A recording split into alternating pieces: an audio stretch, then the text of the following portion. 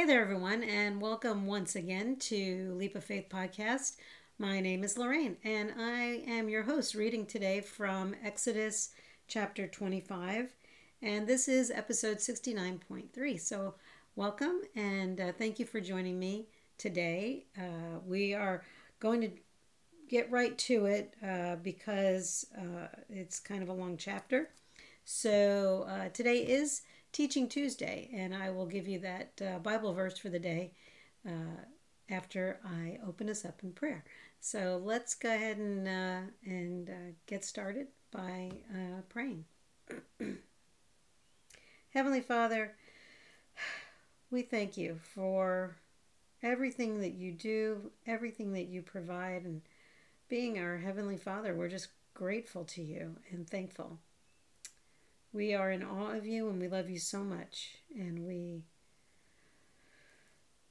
just want to come to you and be everything that you want us to be. We want to be in your will. We want to be doing it is that you want us to do. We want to be exactly where you want us to be. And right now, in this moment, I believe that everybody who's supposed to be here is here listening, reading, and praying along with me.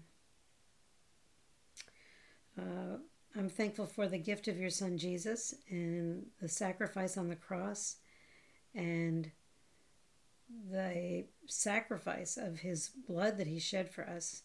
Because of that, we can come to you just like this and commune with you. We can talk to you and we can be in direct conversation with you. And I'm just so grateful that I don't have to go through a priest. I don't have to go through anybody. The only person that brings me to you is Jesus. And so I'm thankful for that. I'm thanking you for being in my heart and living inside of me. And I pray for guidance and direction in all that I do, all that I say, and I pass that on across to everybody out there who's listening. Sometimes it's hard to hear you through our own heads, and sometimes we don't listen, and that's because we're flawed. But through the blood of Jesus, we are redeemed and we have forgiveness, and I thank you for that.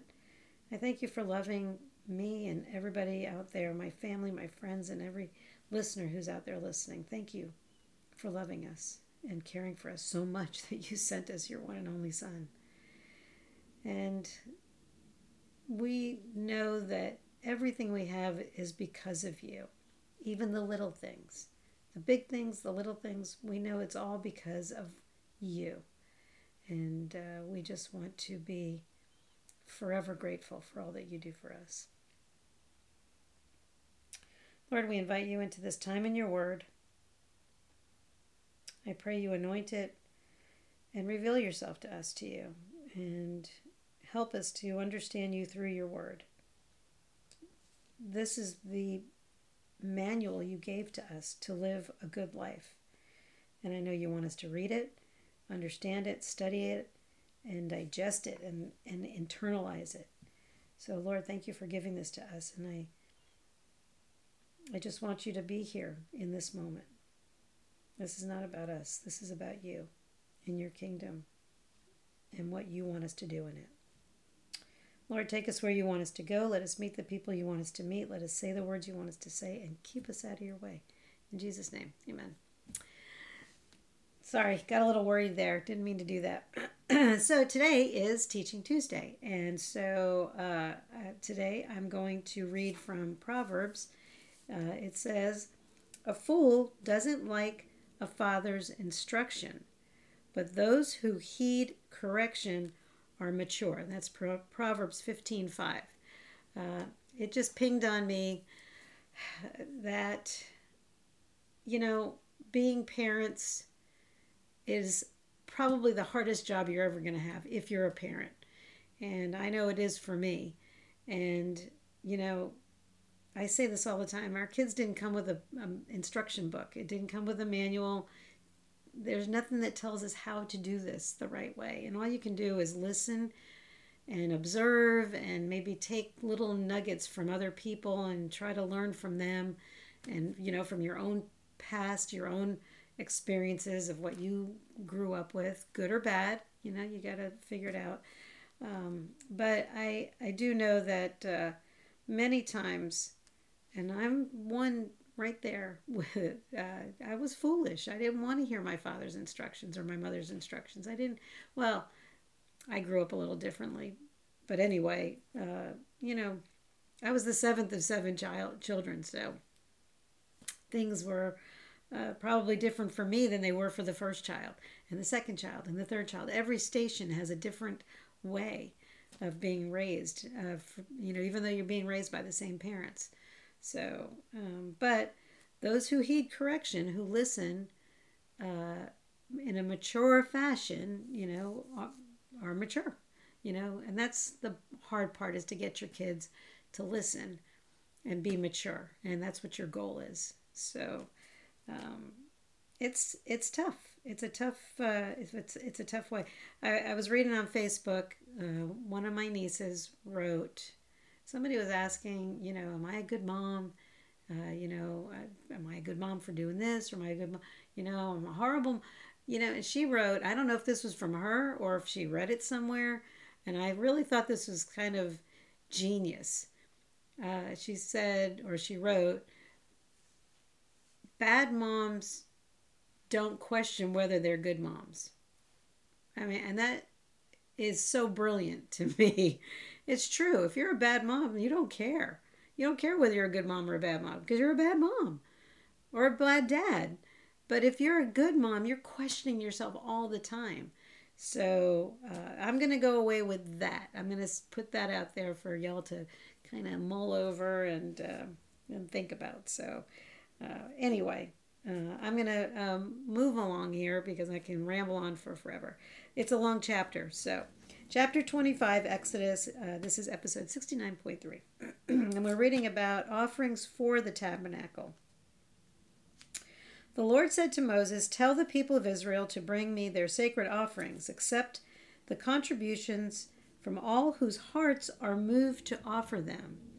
Here is a list of sacred offerings you may accept from them: gold, silver, and bronze, blue, purple, and scarlet thread, fine linen and goat hair for cloth, tanned ram skins and fine goat skin leather, acacia wood, I don't know how to say that word, olive oil for the lamps, spices for the anointing oil and the fragrant incense, onyx stones and other gemstones to be set in the ephod and the priest's chest piece. Have the people of Israel build me a holy sanctuary so I can live among them. You must build this tabernacle and its furnishings exactly according to the pattern I will show you. Plans for the Ark of the Covenant. Have the people make an ark of acacia wood, a sacred chest 45 inches long, 27 inches wide, and 27 inches high. Overlay it inside and outside with pure gold and run a molding of gold all around it. Cast 4 gold rings and attach them to its 4 feet, 2 rings on each side. Make poles from acacia wood and overlay them with gold. Insert the poles into the rings at the sides of the ark to carry it. These carrying poles must stay inside the rings. Never remove them. When the ark is finished, place inside it the stone tablets inscribed with the terms of the covenant, which I will give to you. Then make the ark's cover, the place of atonement, from pure gold. It must be 45 inches long and 27 inches wide. Then make 2 cherubim from hammered gold and place them on the 2 ends of the atonement cover. Mold the cherubim on each end of the atonement cover, making it all of one piece of gold. The cherubim will face each other and look down on the atonement cover. With their wings spread above it, they will protect it. Place inside the ark the stone tablets inscribed with the terms of the covenant, which I will give to you. Then put the atonement cover on top of the ark. I will meet with you there and talk to you from above the atonement cover between the gold cherubim that hover over the Ark of the Covenant. From there I will give you my commands for the people of Israel. Plans for the tabernacle. Then make a table of acacia wood, 36 inches long, 18 inches wide, and 27 inches high. Overlay it with pure gold and run a gold molding around the edge. Decorate it with a 3-inch border all around and run a gold molding along the border. Make 4 gold rings for the table and attach them at the 4 corners next to the 4 legs. Attach the rings near the border to hold the poles that are used to carry the table. Make these poles from acacia wood and overlay them with gold. Make special containers of pure gold for the table, bowls, ladles, pitchers, and jars to be used in pouring out liquid offerings. Place the bread of the presence on the table to remain before me at all times. Plans for the lampstand. Make a lampstand of pure hammered gold. Make the entire lampstand and its decorations of one piece, the base, center, stem, lamp, cups, buds, and petals. Make it with 6 branches going out from the center stem, 3 on each side. Each of these 6 branches will have 3 lamp cups shaped like almond blossoms, complete with buds and petals. Craft the center stem of the lampstand with the 4 lamp cups shaped like almond blossoms, complete with buds and petals. There will also be an almond bud beneath each pair of branches where the 6 branches extend from the center stem. The almond buds and branches must all be of one piece with the center stem, and they must be hammered from pure gold. Then make the 7 lamps for the lampstand and set them so they reflect their light forward. The lamps, snuffers, and trays must all be made of pure gold.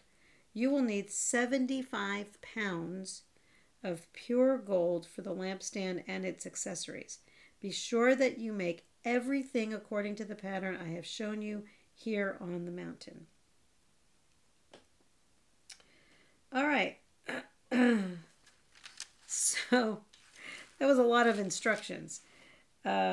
Starting out, what I started with was in verse 2, when he says, accept the contributions from all whose hearts are moved to offer them. God loves the gifts that we give because our hearts are telling us to do it. He doesn't like somebody to give because they're grumbling about it.